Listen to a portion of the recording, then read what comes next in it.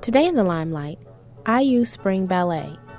Indiana University's Ballet Theater closes its season with variations on a Russian theme, a performance which includes a modern version of the classical ballet Swan Lake.